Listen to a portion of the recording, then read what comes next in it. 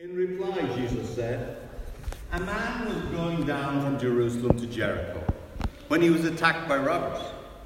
They stripped him of his clothes, beat him, and went away, leaving him half dead.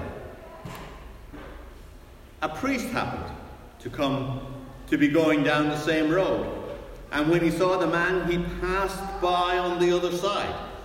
So too a Levite, when he came to the place and saw him, passed by on the other side." This is the beginning of the parable, the story. It's simple to say he was on the road from Jerusalem to Jericho. He was going down the road. That's fairly typical. Here in Ireland we have some confusion as to whether we're going down the country to Sligo or Cork or up to Dublin from wherever. But in this case it was very simple because Jerusalem was a lot higher than Jericho, so you were going down. And the fact that the priest happened to be going down the same road would indicate more than likely he was returning from doing his priestly duties in the temple. He had been to Jerusalem, probably lived in Jericho or somewhere, and was returning home, having spent a period of time fulfilling his priestly duties, serving God, acting as a mediator between man and God. And it says very clearly, he saw the man and he passed by on the other side. That same phrase is used of both of these individuals. Levi, likewise, doesn't tell us which direction he was heading, but regardless, he was probably either coming or going from his duties at the temple. Both of these individuals were probably from the tribe of Levi. The priests had a higher responsibility in offering sacrifices, where the Levi probably looked after the mundane things around the temple. That was his job. But both passed by on the other side. It's interesting, we have no idea who the man was. In a sense, he's almost irrelevant to the story. It's the other characters that become most important. There is, without question, some conflict here between these individuals' passion for God and their compassion for other people. There is actually some conflict, probably built up within them, between their service to God and their care for this human being who is lying almost dead on the side of the street. And they choose to ignore him and move as far away as possible to bypass him on the other side of the road. There is a disconnect. Without question, their service to God has somehow hindered them in their caring for another human being.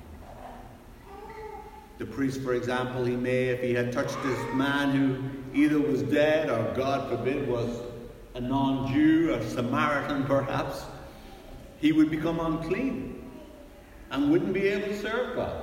And maybe this was some of his thinking. It just does not compute. It does not fit together. But to this point in the story, the overall story, we have three individuals.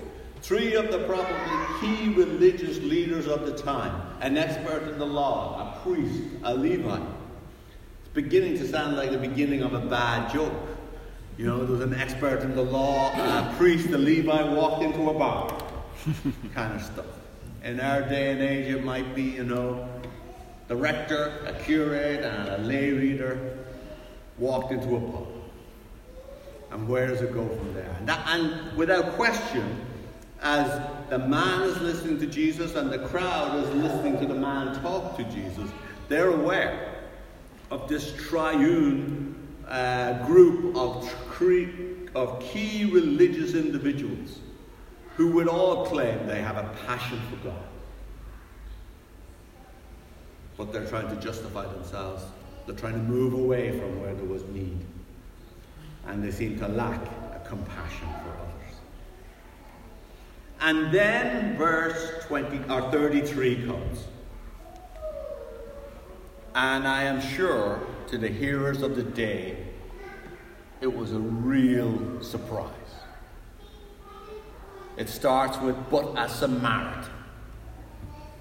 It's like, boom, wow.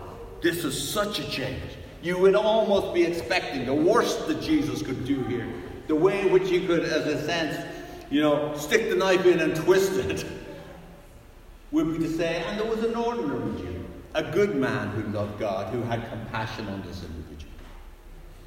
That would make sense. But to, in fact, claim that it was a Samaritan who would come along and do this. 3 weeks ago, I think Scott Evans stole all my thunder as he explained the difference between Samaritans and Jews, but let me recover some of that, just in case you missed it.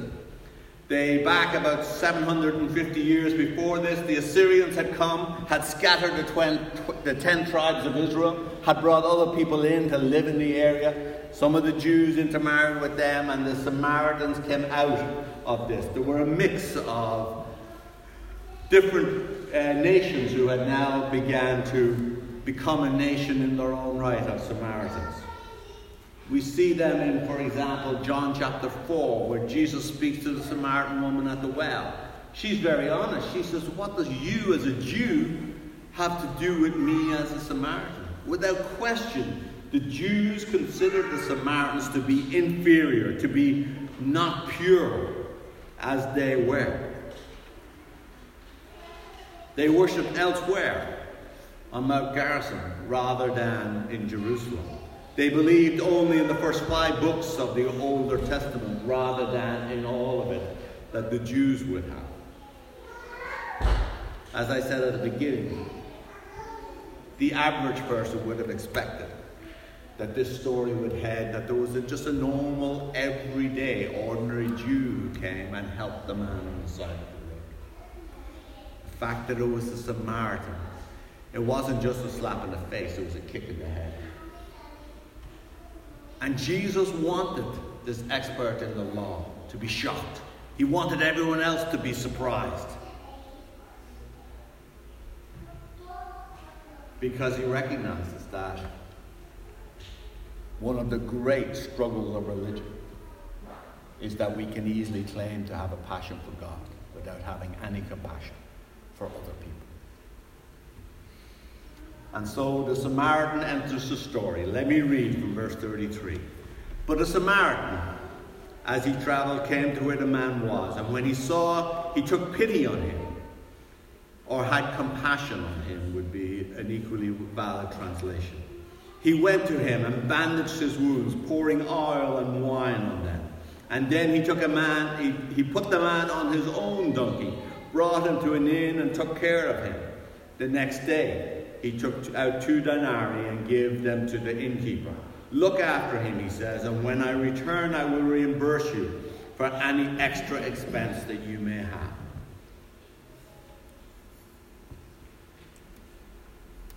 There is no doubt that the actions of the Good Samaritan, which in and of itself is, in the day at least, was an oxymoron. These 2 words should never be put together. And we live in a time when, down through history, there have been those who have been considered to be less than human in some way. Places like apartheid in South Africa. Blacks and whites in the southern states. Palestinians and Jews. Even Catholics and Protestants in Northern Ireland. Elements of sectarianism at its heart is in the middle of this picture. And yet for the Good Samaritan, which to the people of the day, particularly the Jews, would have made no sense whatsoever. The old Westerns used to have a phrase that would say, only good Indian is a dead Indian, And likewise, the probably same attitude held for Samaritans of the day. And yet Jesus was going to turn that on its head.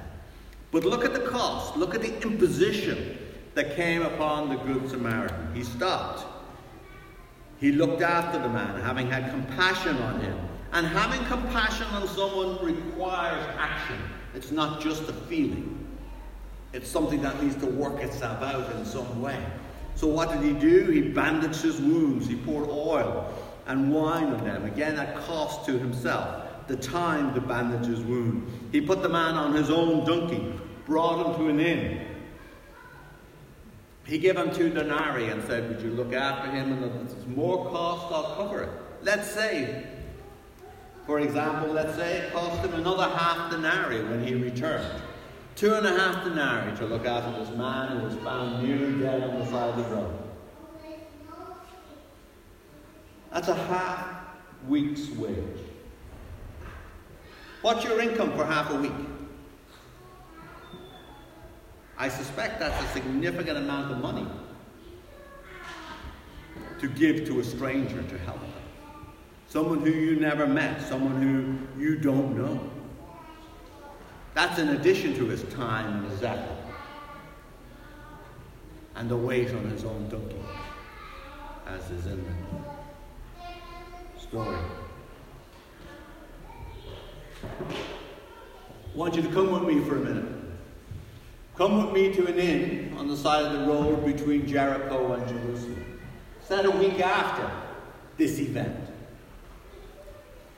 And the injured man is recovering. He's in much better form. Still a few bandages on him. But he's up and about. He's been well looked after by the innkeeper. He ends up having an evening meal with 2 individuals. A priest and a Levite.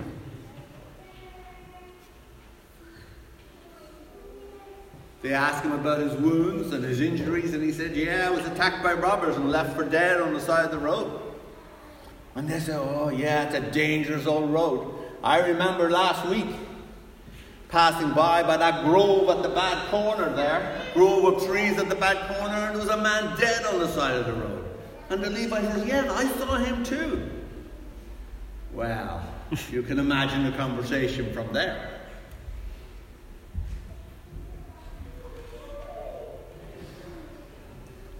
The man with his bandages and wounds takes strips off them, up one side and down the other. You call yourselves servants of God, and yet you left me for dead, because that was me on the side of the road. You walked past with no care, no compassion for me. How on earth do you think you can gain eternal life if you act like that? Going back to the question that was asked earlier.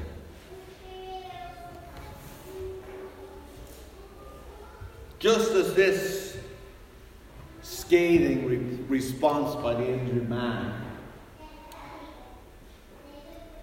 is finishing up, in walks a Samaritan. He's there to pay his debt, to check on the person he had rescued a week before, to make sure as he paid that the innkeeper wasn't out of pocket and he would pay whatever was left from the illustration I made earlier, the extra half denarii, to make up a half of his weekly wage he would give to the innkeeper.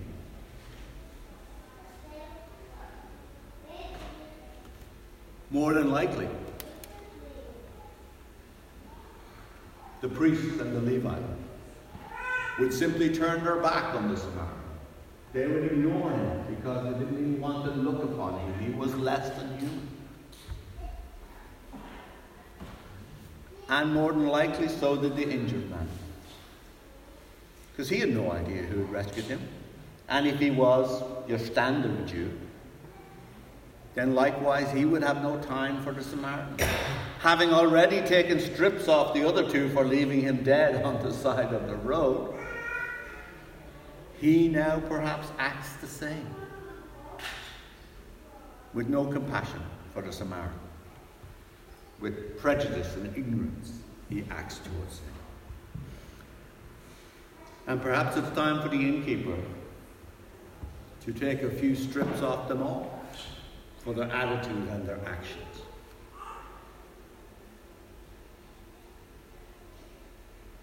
To say to the injured man, how do you expect to gain eternal life if you treat people like this? If you have no compassion for another human being and treat them as less than human?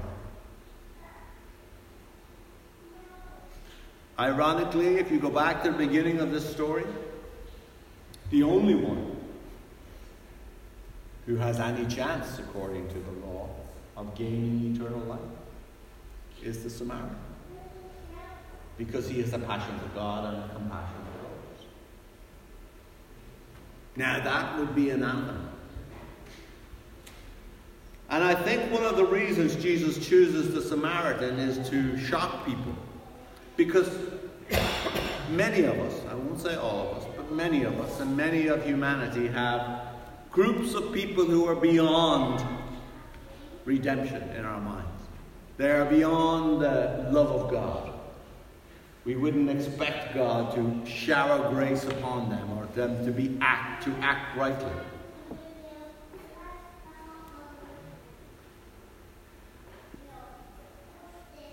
An Israeli soldier would probably be not expecting, be surprised to be rescued by a Palestinian and to have saved a Palestinian save his life. For a slave owner in the past to be saved by a slave. Perhaps in Northern Ireland, who have a Protestant, protected by a Catholic or vice versa, would not be expected. Would be out of the norm. Depending on the colour of someone's skin or their ethnic background or their lifestyle, we all have attitudes that say, I'm better than them. I have a passion for God, but I don't need to have compassion for them. And Jesus is saying, not at all true. Not at all true. So then finally Jesus asks a significant question in verse 36. He says, which of these three do you think was a neighbor to the man who fell into the hands of the robbers? The expert of the law replied, the one who had compassion upon him. Jesus told him, go and do likewise.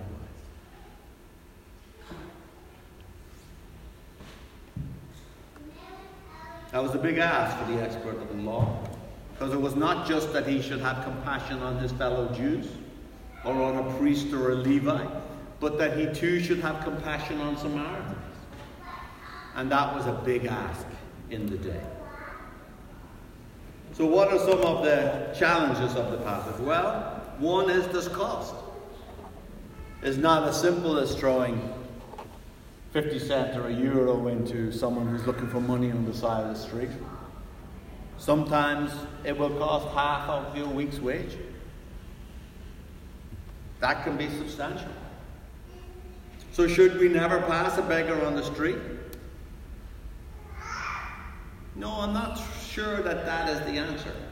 Jesus doesn't want us to end up with purely emotional responses to situations where we may be spiritually blackmailed into certain things that we might otherwise not want to be. And I don't want to cause you to leave here today thinking every time you see someone looking for money you should give.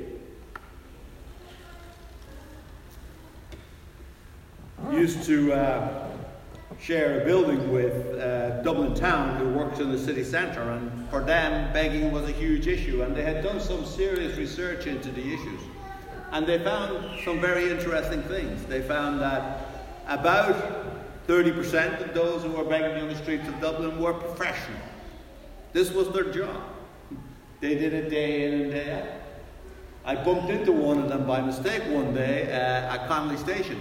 He was a regular. He was always there at rush hour when I was going home from work. And on one occasion, I took a roundabout way to get there, and here he was, round behind Connolly Station, putting an old, dirty, scummy pair of trousers on over his nice, clean jeans, and putting a jacket over his clean shirt. This was his job. He was a professional beggar, and probably made good money at it, and he knew this was his space and a good place to do it. Others, about 30% as well, are forced into it by others. Particularly, it's not quite as prevalent today, but 3, 4, 5 years ago, there was a significant group of Eastern European women and children who were forced into begging by people who had control over them. They got none of the money, they passed it on to those who controlled them beyond a sense of trafficking people. Then there's about 30% who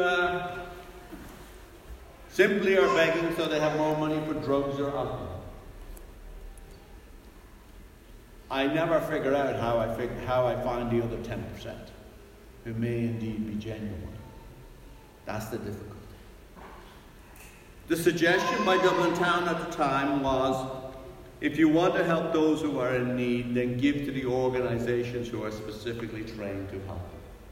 If you're concerned about the homeless, then give to the Simon community, to Threshold and to others like that. If you're concerned about those in poverty, give to the Father McFerry Trust, or to Merchants Quay and the Salvation Army who run some of the hostels. Give into those situations. And then choose to give when you believe the situation is right. I can remember specifically one morning going to work and being interrupted at my beginning of my day by a young woman who was looking for money. And I would just walk past and said, "Sorry, not today."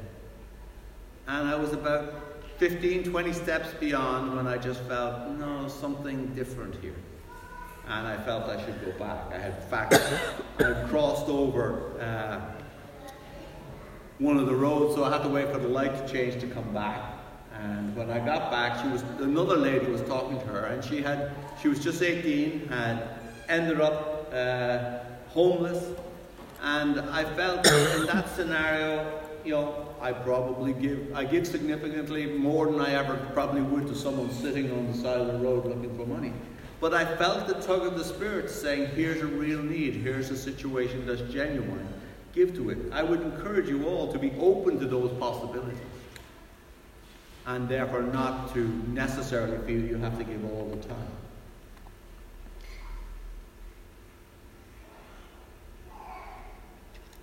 Secondly, I think one of the critical things we're told here is that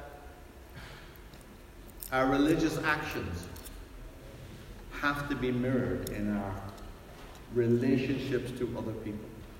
To argue that we claim to have a passion for God and have no compassion for the people around us makes no sense in God's economy. It does not compute for Him. It is not possible whatsoever. And the last thing, I suppose, that's perhaps important is, if it's true that the man didn't know that it was the Samaritan who helped him and would have ignored him had he turned up to pay the innkeeper, I would suggest that you should be aware that as you show compassion towards people, you may not be thanked for it. People may say, "Oh, you're just religious lunatic. That's all you're doing. You're trying to, convert me or something." Those should not be our motivations, but we should clearly be aware that the gratitude from others may not always be there. And therefore, giving significantly, as a good Samaritan did, will cost us greatly, will involve not just our money, but our time and effort and involvement. But I think one of the key aspects to the passage is that there is no true passion for God if there is no compassion for others. Those two things must walk hand in hand all the time. Let's pray together.